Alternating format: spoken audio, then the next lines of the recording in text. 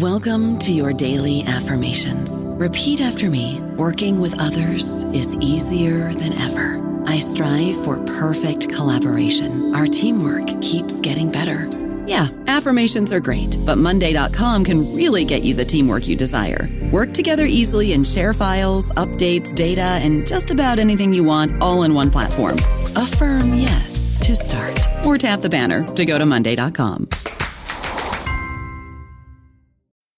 Making everyone happy on vacation isn't easy, but you know what is? Going to Aruba. All you have to do is walk out your door to find pristine pools, relaxing white sand beaches, and an island teeming with outdoor activities that'll put a smile on any face. You won't just feel great, you'll all feel great, filled with a calmer, more peaceful vibe that radiates Aruba's warmth. And the best part is, it never fades. That's the Aruba effect. Plan your family trip at Aruba.com. Dreaming of a better sleep? Tossing and turning is not your destiny. And Ollie is here to help. Ollie invites you to sink into sweet, sweet slumber to improve your mental and physical health and overall wellness. More than just melatonin, Ollie's ingredients help you unwind your mind for a delightfully dreamy drift off. Sleep is on the way at Ollie.com. That's OLLY.com.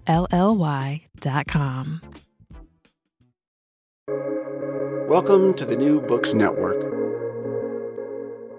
Hello. Welcome to the New Books in Jewish Studies podcast. I am your host, Ari Barbalat. Today, I am in dialogue with Dr. Sarah Imhoff. She is J. and Jeannie Schottenstein Chair in Jewish Studies at Indiana University and also Associate Professor in Religious Studies and in the Bourne's Jewish Studies program at Indiana University. We will be discussing her new book, The Lives of Jessie Sampter, Queer Disabled Zionist, published by Duke University Press, 2022. Sarah, it's a sincere privilege to be in communication with you today. It's great to get to talk to you again, Ari. For our listeners, Ari and I have known each other since the University of Chicago more than a decade ago when he was taking Hebrew classes and I was a TA. So it's wonderful to be back in contact. Thank you. Can you kindly tell us about yourself? Where did you grow up? What formative events in your life inspired the scholar you would become as an adult? Did you go through anything in life that inspired you to enter Jewish studies? And would you be comfortable to share? Yeah, I grew up in New Jersey. I went to a big public high school and encountered a number of different religious practices in the world around me, within my own family. And then I went to college and discovered religious studies. The idea that we could think critically about religion in the world around us, in the present and the past, and that really excited me. So I majored in math because that was practical. And then I also added a religious studies major because I loved it. And then it turned out a little while after I graduated that I missed religious studies and wanted to go into graduate school. And so I attended graduate school, and one thing led to another. And here I am teaching in religious studies and Jewish studies, which is an absolute privilege. It's a path that's quite difficult and there aren't many positions any longer. And so I feel very privileged to have ended up doing something I love. What inspired you to write this book? What message do you hope to convey to readers? This book surprised me a little bit. It came sneaking around the corner. I was doing some research for my first book, which was about masculinity and American Judaism. And one of the chapters in my first book was about how Jews in the US thought about Zionism and masculinity. And I had a lot of evidence about how Jewish men thought about masculinity and Zionism. But I didn't have so much evidence about how women were thinking about masculinity and Zionism. And I had seen Jessie Sampter's name come up a couple of times, but I didn't know very much about her. And so when I was at the Central Zionist Archives in Jerusalem looking for other material, I thought I would look up her material and see if she had anything interesting to say about masculinity and Zionism. And in the end, she didn't have much to say about masculinity. But I thought, holy cow, this woman is so interesting. There's so much material here. She wrote in so many different kinds of genres, poetry, essays, books, educational material. And she lived a really interesting life. And so I thought, I will write an article about this woman when I am done with my masculinity book. So I did a little more research on her. And then I decided, actually, I wanted to write an entire book about her because she was so compelling. She also created this puzzle for me because she had polio as a child and had some physical disability for the rest of her life. And yet she became a Zionist, especially at a time when Zionism was very much identified with healthy bodies, with being strong, with upbuilding the land in Palestine. And those weren't things that were fully available to her physically. She also didn't marry or procreate, which were some other Zionist ideals, especially for women to raise Jewish children in Palestine that would later become Israel. So she was a fascinating puzzle to me. She was really smart and really thoughtful, and yet her life looked like it held these contradictions. What are the primary themes in your book? What argument does your book advance? So I think I've hinted at some of that already. The primary argument, I suppose we could say, is that Samter was distinctive. She led this very interesting life. I've suggested some of it already. There are other bits and pieces too, like she adopted a Yemenite toddler. She lived much of her life with her adult life with a woman named Leah Berlin. They made financial decisions together. So some of that is about just telling the life of a very interesting person. But in other ways, I think she's much more representative of maybe human experience as a whole. And in that sense, I'm thinking about the ways that her embodied life didn't always line up exactly with her political ideas or her religious ideas. And that, I think, when we come right down to it, is something most of us can relate to. It's complicated to think about how our embodied lives and our embodied experiences might match up with our philosophies or our religious ideals. And that she became a very interesting way for me to think about that question. What would you like listeners to get out of our dialogue today? I think I'd like listeners to reflect on their own sense of their embodied lives and how their religious ideals or political ideals might match up with them. And I think also to remind us to think historically and to remember that the complications of today are not necessarily more complicated or more difficult or more confusing than many of the complications of the past. So that was one thing that I thought about when I was researching Samter and her life. I thought about many of my students in the classroom often think, oh, today in the 21st century, things are so much more complicated. They're harder. We have these more complex ideas and more things to think about. And I don't think that's true. I think that at every moment in the past, lives have been complex and worth pausing to think about and worth sitting with things that might seem to be contradictory. There are many people you thank in your acknowledgements. Would you like to publicly express gratitude to anyone in particular? If yes, why were they helpful to you? How did they assist? I mean, the joy and difficulty of acknowledgements is there are so many people to thank, and I couldn't possibly thank them all. But I think for me, the book wouldn't have been what it was without the support of my colleagues.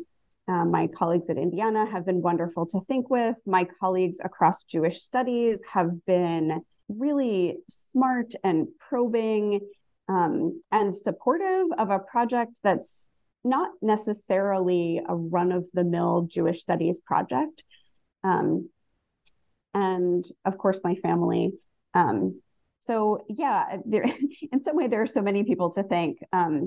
One of the themes of this book is thinking relationally. So one of the things that I think we learned from disability studies is that none of us is actually an isolated individual running around in the world doing things autonomously, completely autonomously. And so I don't think that about the writer either. And so the writer in this case is me, and I couldn't have done this autonomously. And even if I had done it in sort of isolation, that would still be in many ways in relationship to others, what other academics have thought, what I've heard other people analyze and describe and think about at conferences.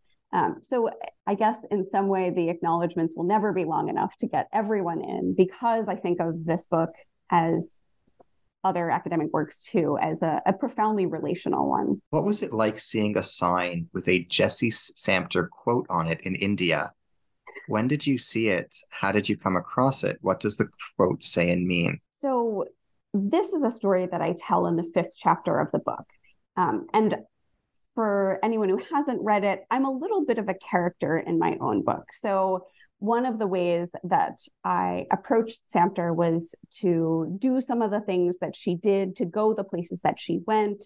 And one of the things that was on my list to do was to find a road sign that was in India that had a quote from Jessie Samter. And the quote comes from the middle of a poem. And that quote is, "Simplicity is the peak of civilization." And so you might wonder, why is this on a road sign? I wondered that too. It comes from a genre of road signs that say weird things. Some of them are about driving. Like one of them says, lane driving is safe driving, i.e. drive in your lane, not just everywhere. And all of these signs are in a region in India around Leh Ladakh that it's very mountainous. The lanes are often very narrow. There's sometimes ice or snow. There's often gravel. And so these signs encourage you to pay attention to driving. But some of them also just have other things on them, like a Jimmy Buffett quote or a Jessie Samter quote. So I did my best to track this down. I tried asking it's the Army who actually runs the unit that paints them. The Army wanted nothing to do with me. I tried another way into the bureaucracy. Nope, you cannot have an appointment with anyone. Nope, we have no archives. No, we have no idea how these things happen. How would a road sign get there? We simply don't know. So I got stonewalled, and the best that I could do was to imagine where it was by looking at maps. I think we found the place, but the sort of sad ending to this story is when we got there, the sign was still there, but it had been painted over and there was a new saying on it. So I could have been extraordinarily disappointed. I'll admit I was a little disappointed, but it also made me realize in a very concrete way that there are lots of things about a person from the past that we can't know anymore, that we don't have access to. That's also true about people in the present, right? There are things that we can't know about them, that we don't have access to, but especially people from the past. And so this was a good reminder for me that just because this sign had been painted over didn't mean that it wasn't meaningful. It didn't mean that lots of people didn't drive by it and think, who's Jessie Samter? Or that seems like an interesting quote, or something else. But we just don't know. We don't know what those people thought or who they were. And we can't ask anyone now because no one's driving by to see a Jessie Samter quote. So in a way, it felt like an important reminder near the end of research where I had done a lot and I knew a lot about this woman. I had read hundreds of her letters, all of her books, all of the saved but unpublished poems and essays and autobiographies that were in the archives, but there were still so many things that I was never going to know. And so it was a good reminder of that. How did Samter's ordeal with polio impact her personality and her psychology? Great question. One of the things I tried to resist doing was psychologizing everyone, but I can at least share with you some of my thoughts here. By the way, I think it's very tempting to psychologize people, especially when you spend so long with their letters and their writings. My strong sense of Jessie Samter was that she was very sincere, very learned, and maybe a little bit of a pain. I think she may have been sometimes a difficult person to have as a friend or as a sister, but she had very deep and meaningful relationships.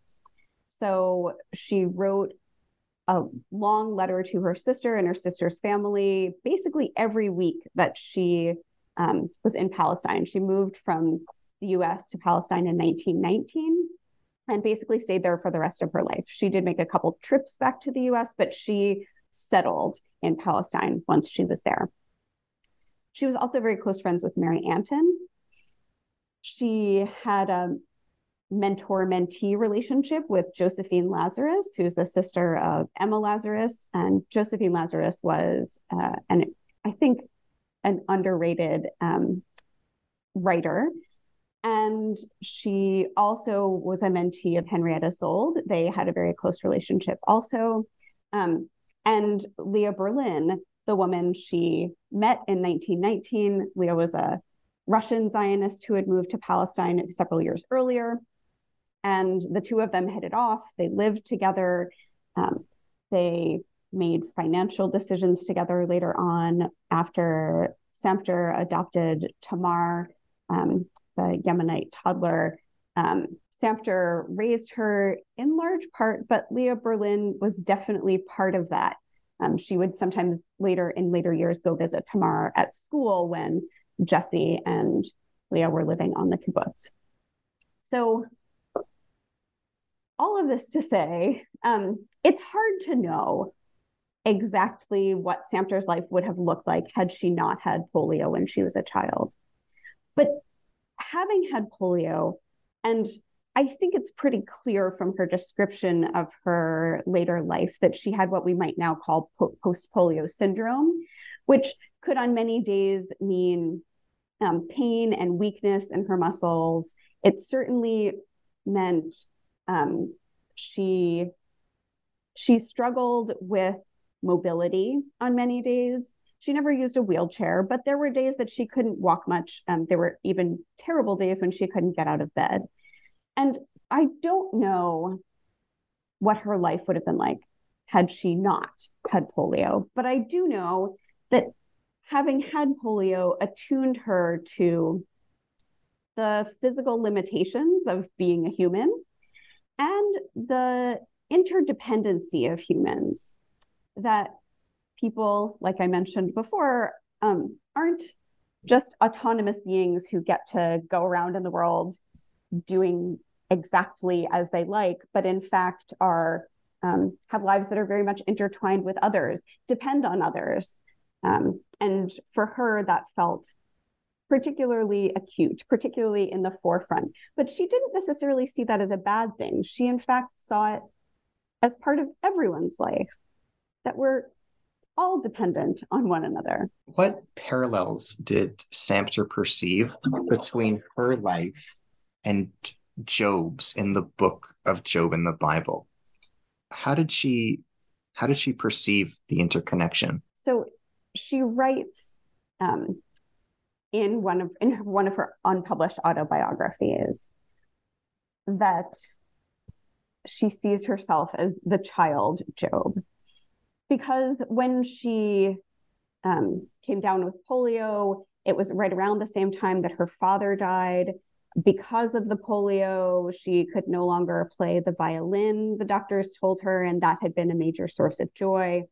And so she felt, I have nothing left to lose. God has taken everything from me, just like the character Job in the Bible. However, she sees her own story as a little bit different from Job in the sense that she does not react to this by saying, I absolutely trust you, God, but she reacts to this with a little more skepticism. She does see herself as a tragic figure like Job, but then she also questions, what does it mean to have a relationship with a God who would take all of these things away from me? And her vision of God is not ever a very personalized God. It's not a God who would make an individual decision about a person and then punish them in a certain kind of way. Her idea about God is a much broader, sometimes bordering on pantheistic or panentheistic vision of an all-embracing, sometimes she'll use nature as the word. So there is also this tension because she doesn't see God the way Job sees God, right? Job sees God as a personality. And Samter knows that this is one of the gods of the Bible, seeing God as a personality, but that's not her theological approach. She doesn't believe that God is more or less one personality in the sky, but rather that God is unity or capital N nature or something more like that. So Job as a figure is someone she can compare herself to, even if she doesn't share his theology. In what ways does your book contribute to debates surrounding quote unquote muscular Zionism? I think the biggest thing that it does is demonstrate to us that not all Zionists bought into muscular Zionism in the same way. Samter was a very outspoken Zionist from the middle of the 1910s to the end of her life. She wrote essays and poems and educational material promoting Zionism. She was extremely active in Hadassah, the American Women's Zionist organization. And we might say, all of this does not seem to line up with the idea that what a good Zionist does is go to Palestine and work the land. And in many of her moments, she recognized that she was not the typical Zionist. She was disabled. She could not plow the fields for hours on end, or really at all. And yet she saw something of importance in the idea that the Jewish people should be a people, should have a culture, and should have a place to develop that peoplehood and culture. I think that it's useful to look at the ways that she engages the larger conversation about muscular Zionism. There are times that she basically buys into it. She has a moment when she says, I had a dream that I gave my life for a halutz, who is a male pioneer, a male Zionist pioneer, and she feels like maybe that's the right thing to do. In that moment, of course, she's very much buying into the muscular Zionism, and she's saying, my life is worth less than this muscular Zionist male ideal. But then there are lots of other moments where she says, actually, I have plenty to contribute, and so do all of these other people. So do these other women who are near me in the hospital. So do these people who are injured. So do these people who are deaf. That all of these people are part of the Jewish people, and all of these people have something important to contribute. And ideas about muscular Zionism are damaging. They're excluding a bunch of people who are important to the Zionist project and should be included in the Zionist project. So I think that she's a really good reminder for us that Zionism doesn't speak with one voice, not in the past and probably not in the present either.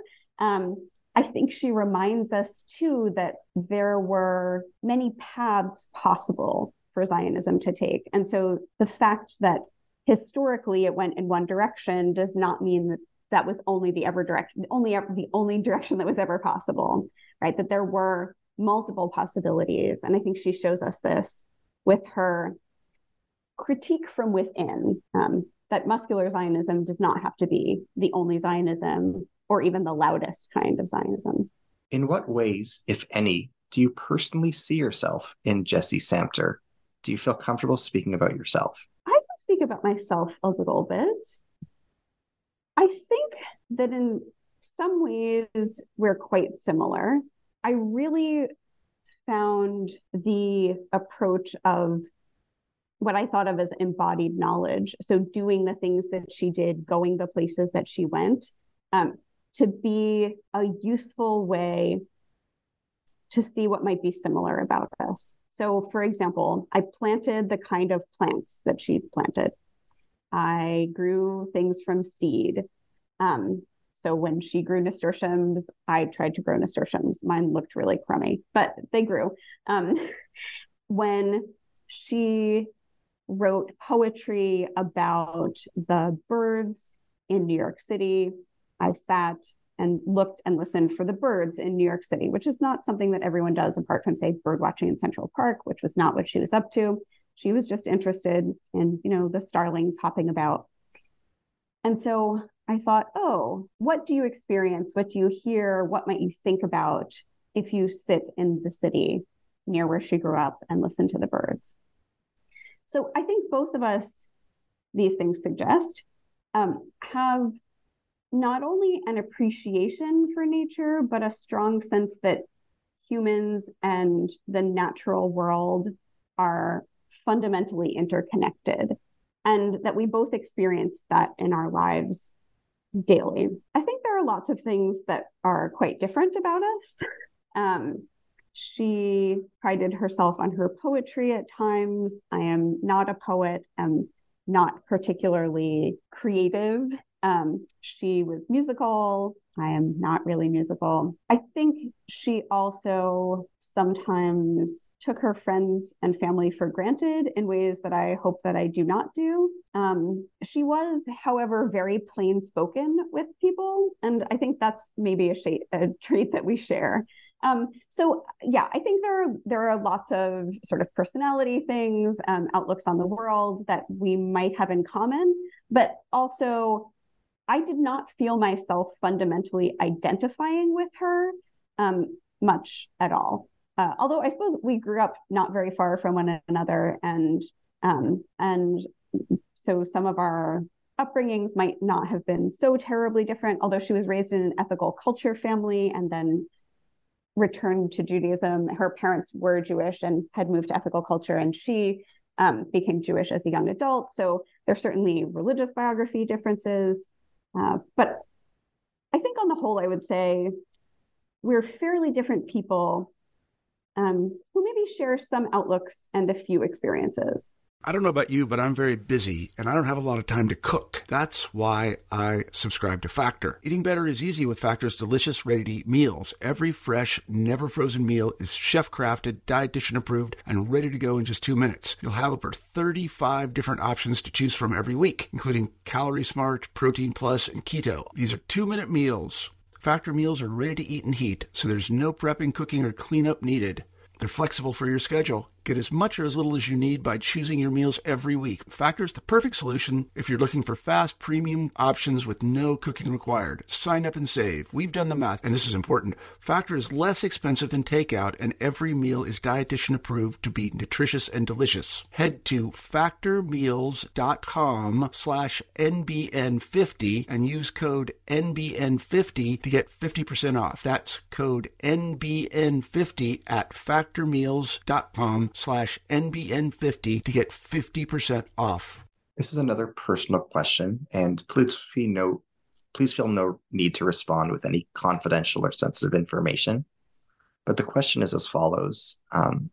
As a person, were there any adversities or traumas that you personally or vicariously experienced which enabled you to empathize with Samter and feel her pain on an intimate level? Can you explain, were there any experiences of suffering that you personally or vicariously experienced that enabled you to write as sensitively as you did about Samter? This is a really good question because it gets at the heart of the possibilities and the limits of what I call the embodied knowledge. So that's the idea that my embodied experiences could tell me about someone else's embodied experiences.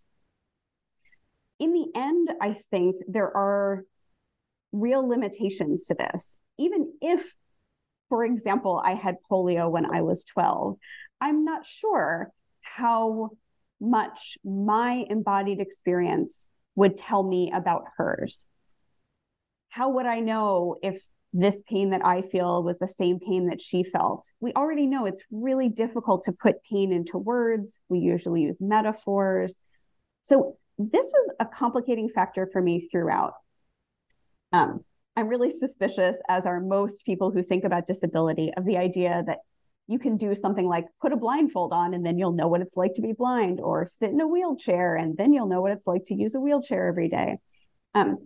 So if we're skeptical of those things, then we might also be skeptical of other kinds of comparisons.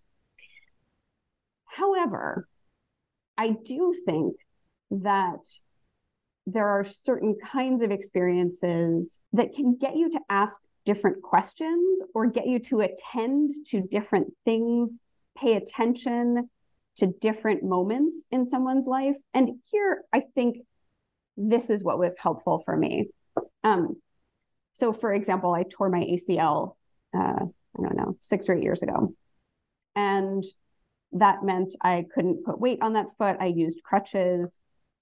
It made me think differently about going places. It made me think differently about the built environment, made me think differently about stairs, made me think differently about the weather.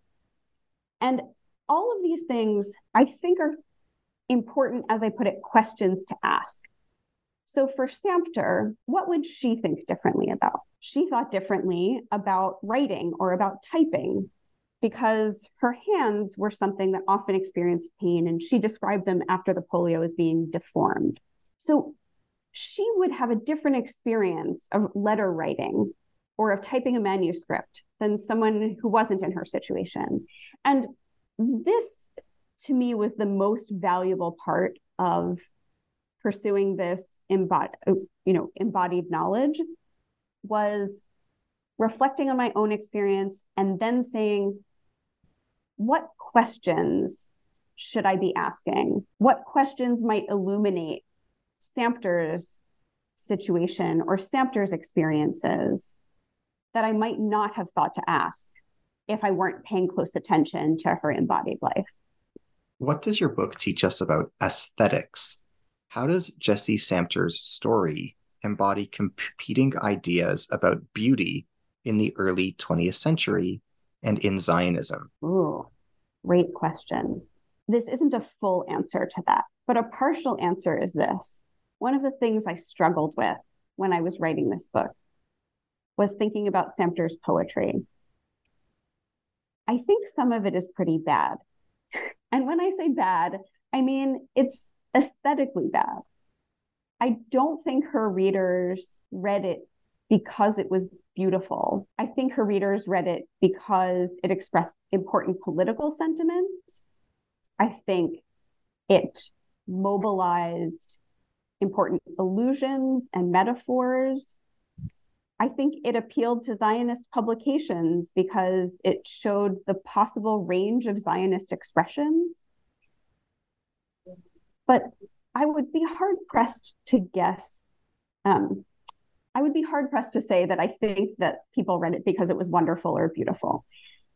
I don't think anyone today reads it because it's wonderful or beautiful. Although one of the songs that she wrote is part of the Union Songster and the Reform movement. So some of her output certainly was beautiful. Many of her essays are, in fact, beautiful, especially the ones that reflect on her own personal experience. Like there's a short unpublished essay called Validity that plays on the valid, invalid, invalid distinctions.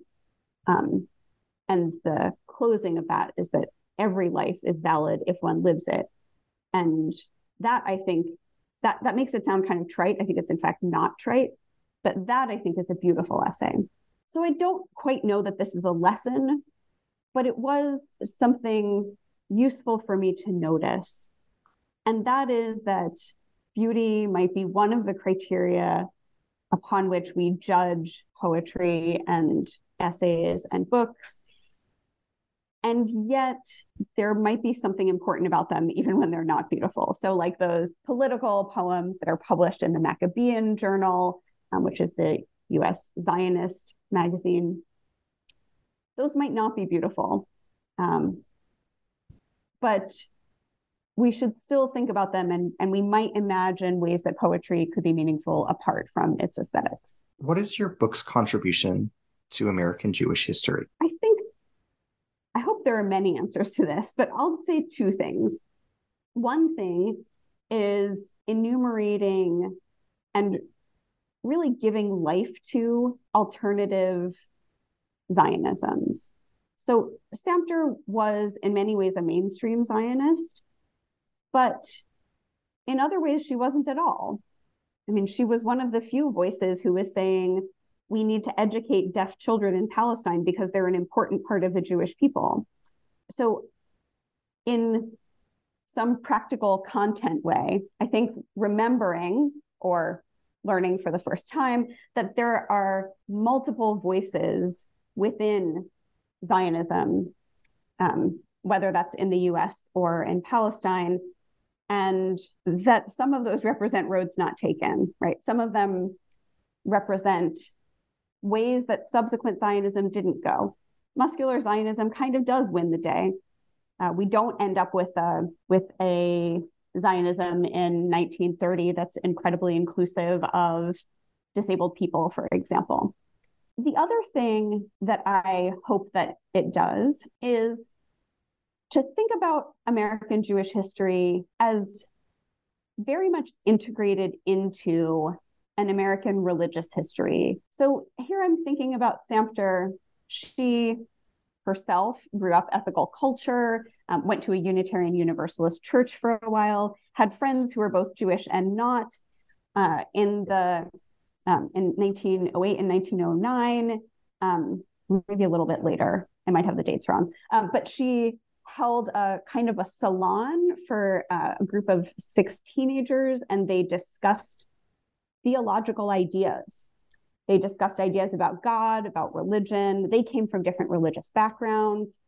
And so Samter, while she was Jewish, and it's perfectly reasonable and good to think about her within Jewish history, was also very connected to other religious people and other religious ideas. She later in her life was translating Jiddu Krishnamurti into Hebrew. So I think Samter is a really good reminder that we shouldn't think of Jewish history as having some sort of walls around it, but rather that it's very much a part of, it's both contributing to and getting contributions from all sorts of other religious histories. And here I'm thinking about the US, but I think we could make similar claims elsewhere. But I think one of the contributions I'm hopeful will be received is this insistence on thinking about American Jewish history as part of American religious history,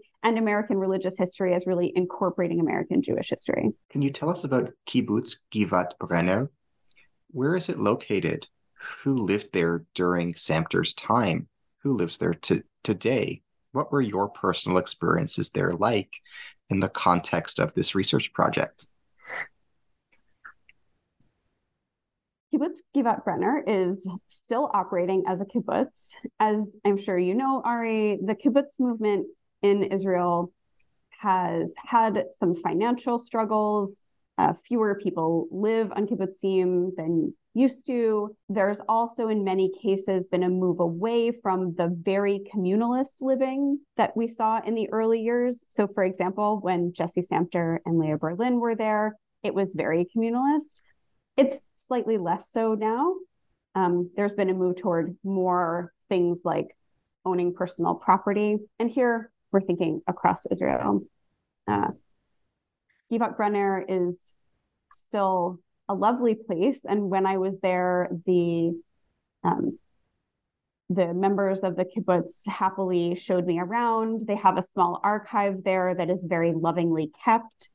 And so there were ways that I could see the history because the kibbutz has been continuously inhabited and really cared for by its members.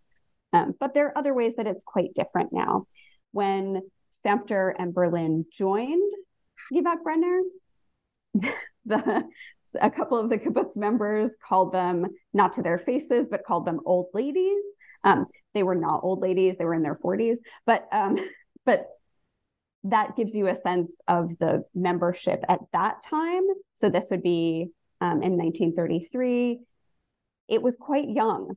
There was growth at the kibbutz too. The kibbutz welcomed, it was starting to, before Samter died and continued to after she died, welcome refugees from Nazi Germany.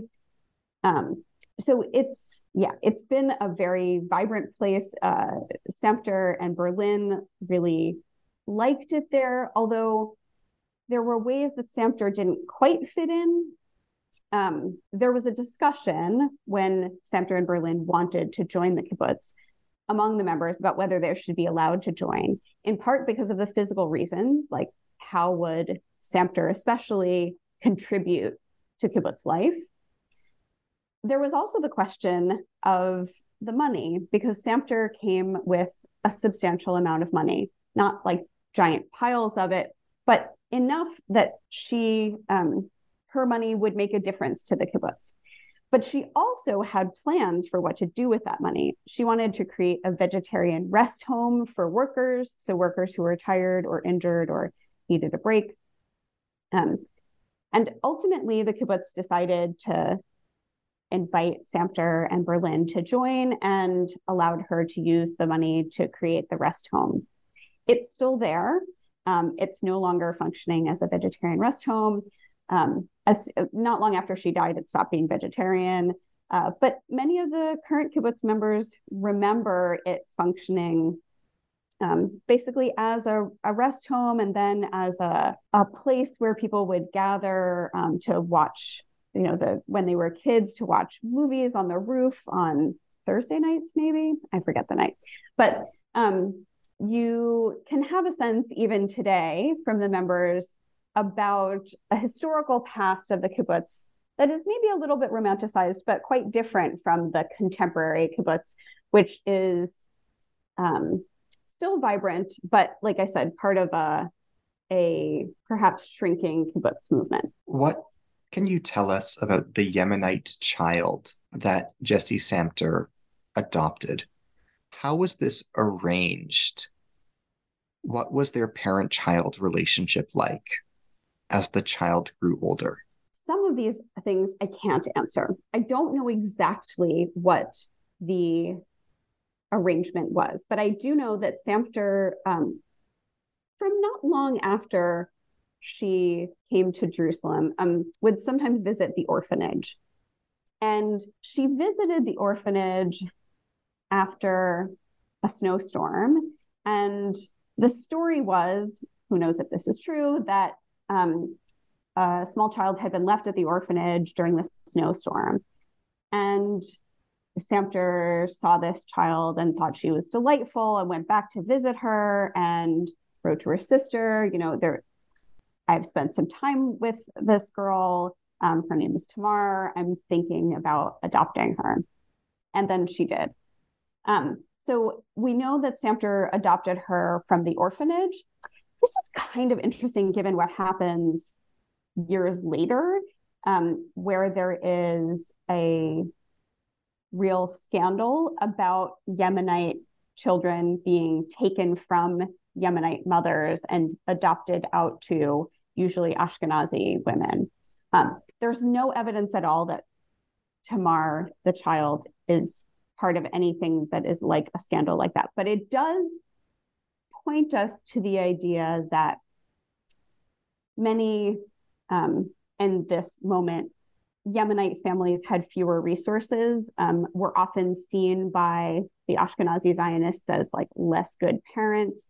And so it's not totally surprising that we might find a Yemenite child at an orphanage, and the orphanage might be more than happy to make sure that child is adopted by an Ashkenazi woman like Samter. It is interesting that, as far as I can tell from the historical record, no one seemed to bat an eye that she was not married. Maybe this is partially because they just want someone to adopt Yemenite children and good enough, but they really don't seem worked up about her single motherness. So even before this and continuing when Tamar is a child, Jessie Samter is very involved in schooling for Yemenite children. For example, when there is a school that's officially supposed to allow Yemenite kids to be taught with Ashkenazi kids, the parents are all real jerks about it, and sometimes the teachers just don't even want to teach the Yemenite kids.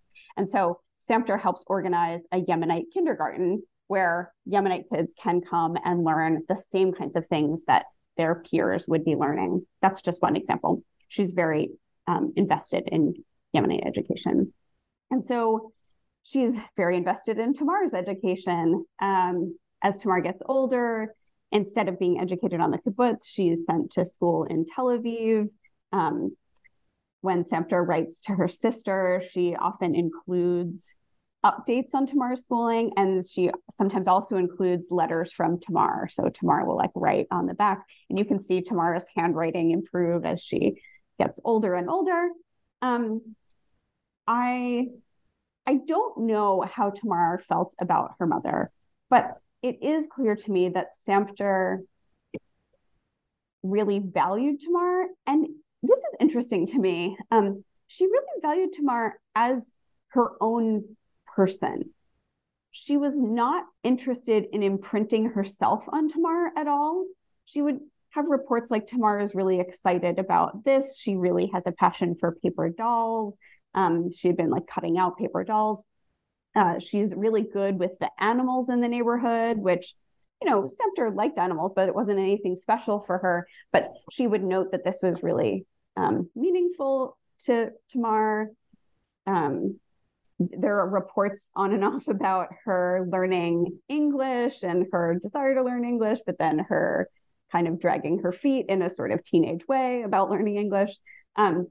So it is, it did strike me, as parents go, Samter was very interested in raising a child who was her own person rather than a mini-me, as we might say.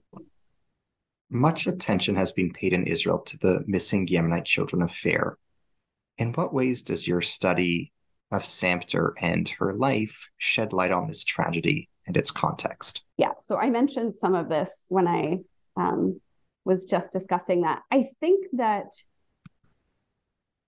even though it's from an earlier historical period, the idea that Yemenite kids might end up at an orphanage makes historical sense, because I think it's reasonable to say that most of the doctors would have assumed that Yemenite mothers were less fit mothers. They understood less of the science. They weren't using the most up-to-date ways of, you know, nursing or child rearing. So there would have been a medical prejudice against Yemenite ways of parenting. And there just would have been fewer resources within Yemenite communities to care for Yemenite babies. I think it's fair to say it's extraordinarily unlikely in any historical period that people give up babies that they're perfectly, that they want and that they're perfectly able to care for. So that there's something else going on when a baby is given up, whether it's medical issues that the parents feel they can't care for, or economic issues that mean they can't be cared for, or other things that are going on, right?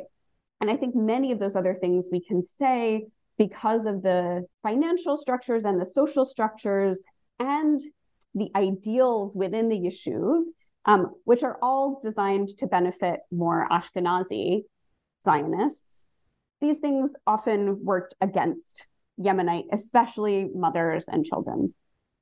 So while I don't think that this case is a likely one of doctors or other people in medical establishments taking away wanted and cared for babies, I do think some of the things that allowed that later development, that later removal of Yemenite children from loving families, is we can see some of those same structures and ideological assumptions about what kind of parenting is best and what cultural kinds of parenting are best. We can see those in place in the earlier period with Samter.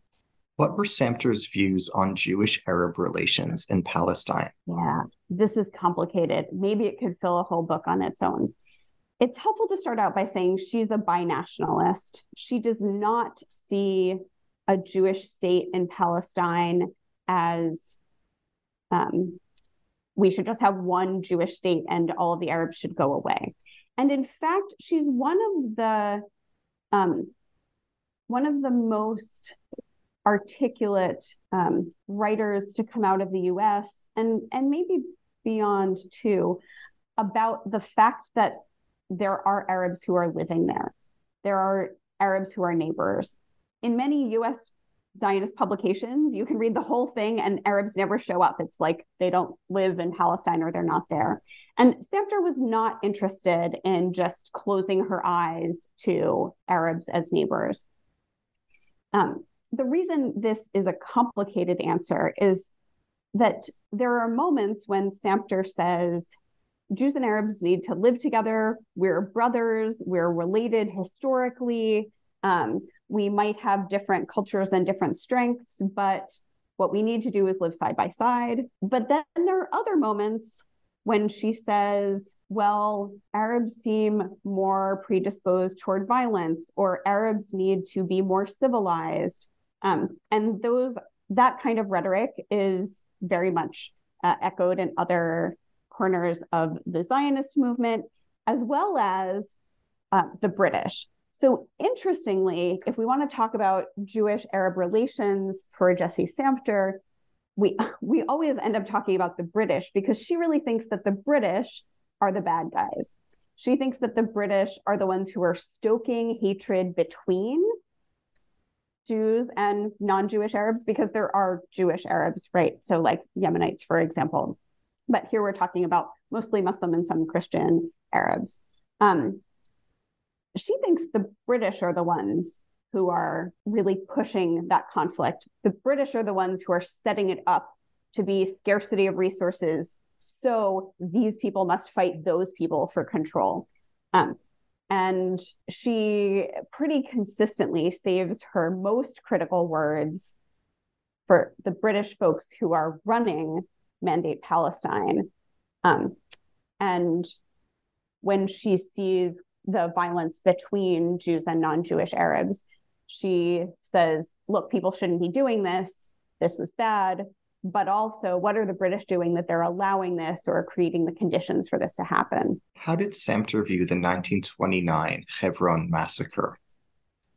Yeah, so this is exactly that dynamic, right? In many ways, she says the fault lies with the British, that we see both violence from non-Jewish Arabs directed at Jews and from Jews directed at non-Jewish Arabs. And this is yet one more example of the British aren't doing their jobs. Not only are they not doing their administrative jobs, they're really encouraging this kind of intercommunal violence. And so she's very saddened at the loss of life and also a bit angry that it was allowed to happen because she thinks it could have and maybe should have been prevented. Can you comment on Jessie Samter's relationship with Judaism? Can you comment on her journey into religious observance? How, when, and why did this occur? She, as I mentioned, was raised in an ethical culture family.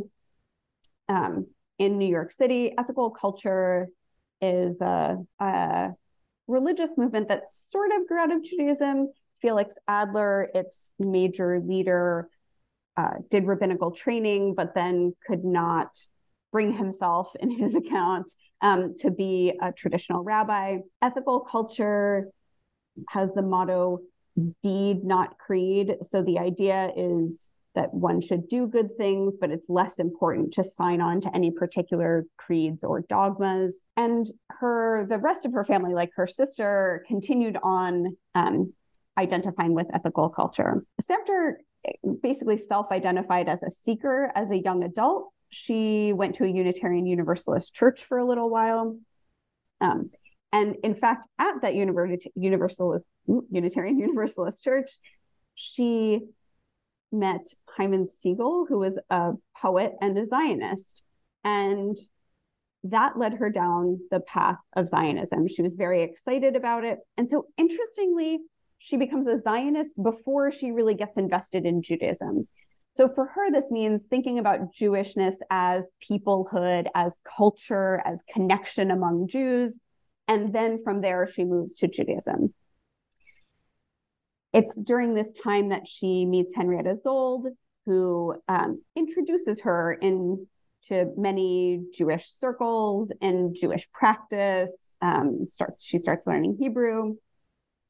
She tries what we would think of as greater religious observance, not quite orthodoxy, but close to it for a little bit, but decides that's not quite for her. Her theological ideas continued to develop and grow, but she still has this idea of God as part of the natural world or as integrated with the natural world rather than as an independent personality commandment giver or something like that. So she very much identifies with the Jewish people, and she's also a little bit flexible about what her Judaism might be. If she stayed in the US, we would think of her as maybe kind of in the conservative movement, but maybe sometimes a little more toward reform. Many of her friends were either in the conservative movement or, like Mary Anton, not identifying as part of a Jewish movement, and in fact, thinking about Jewishness alongside other religious traditions. So in some ways, she has ideas that are very central to who she is, that are about Jewishness. And in other ways, she's maybe a little less traditional in her Judaism, although she, like early on in her Zionist career, I'm thinking about a pamphlet where she says Jews should celebrate Hanukkah and not Christmas, which sounds like an obvious thing to us now, maybe, but actually it was very common for especially people from German Jewish families to celebrate Christmas too. She did as a child, both. And so she's interested in the ways, especially that religion and religious practices can support the idea of a peoplehood or a culture of Jewishness, we might say. There's tons to say about her own theology, but it is fair to say that her interactions with Judaism in its established forms are not easy to describe. It's not like, oh, she was just a real member of a Reform congregation, not that there were really in Palestine at the time. So she's invested in Judaism, but she's also invested in her own kind of Judaism that in many ways lines up with those around her, but in some other ways does not. How has Samter been remembered after her death? How did her death change her reputation?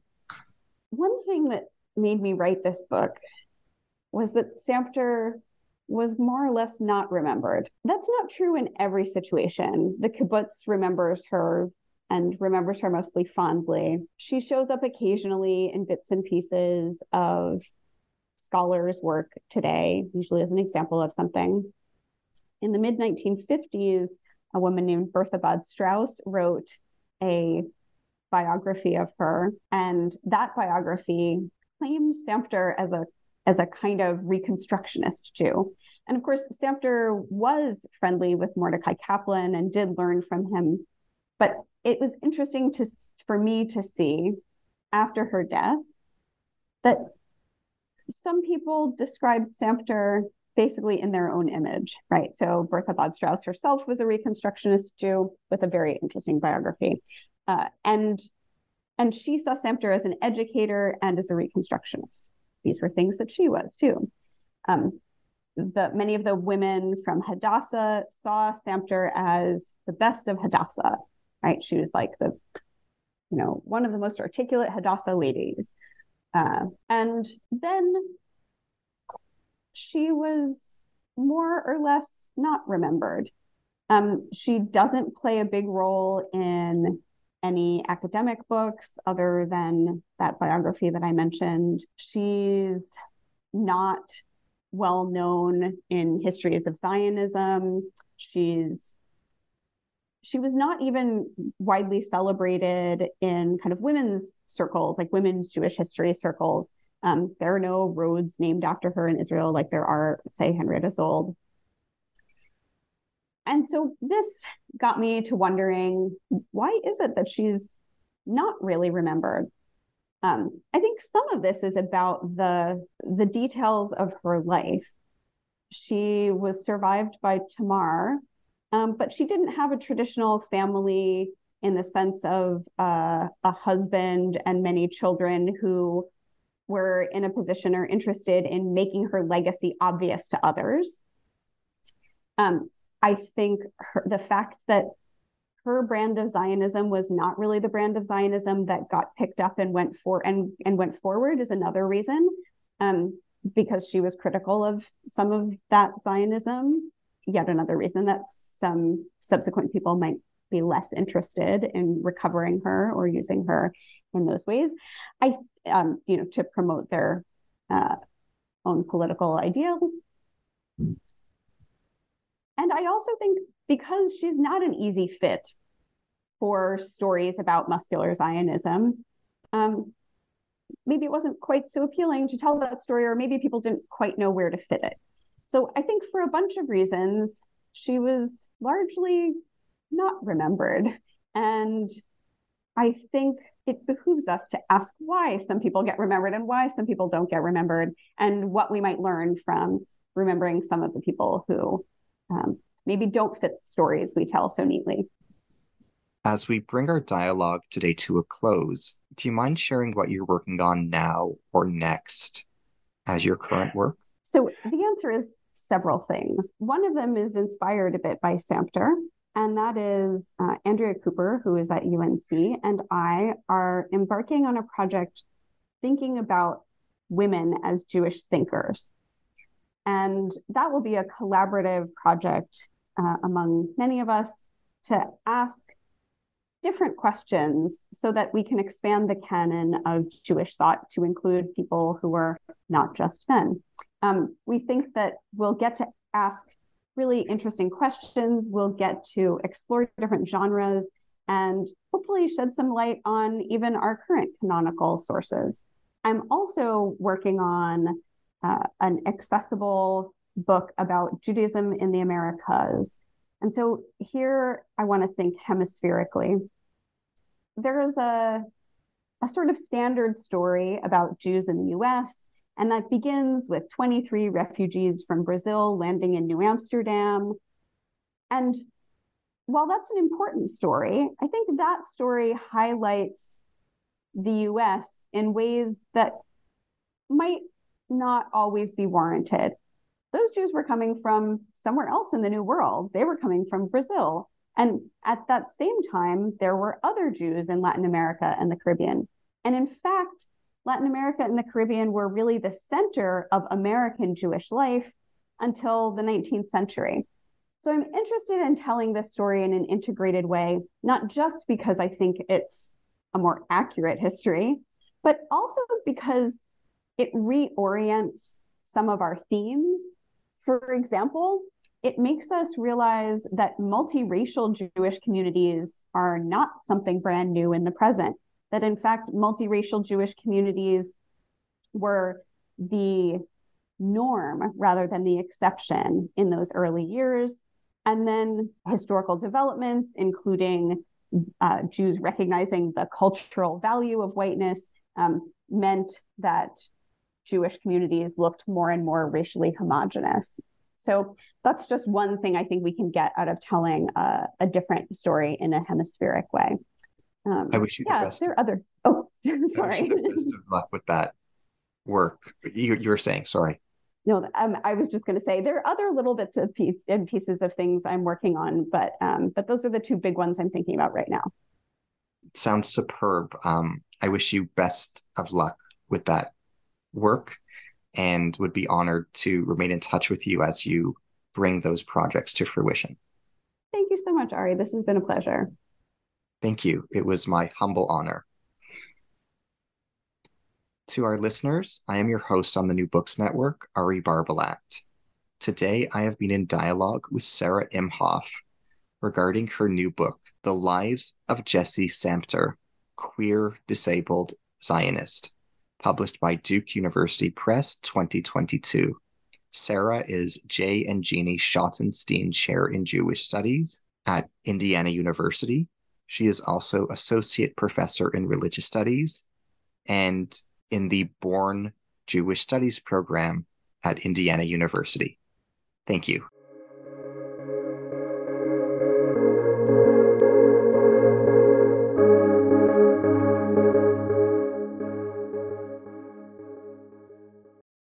Lucky Land Casino, asking people, what's the weirdest place you've gotten lucky? Lucky? In line at the deli, I guess? Aha, in my dentist's office.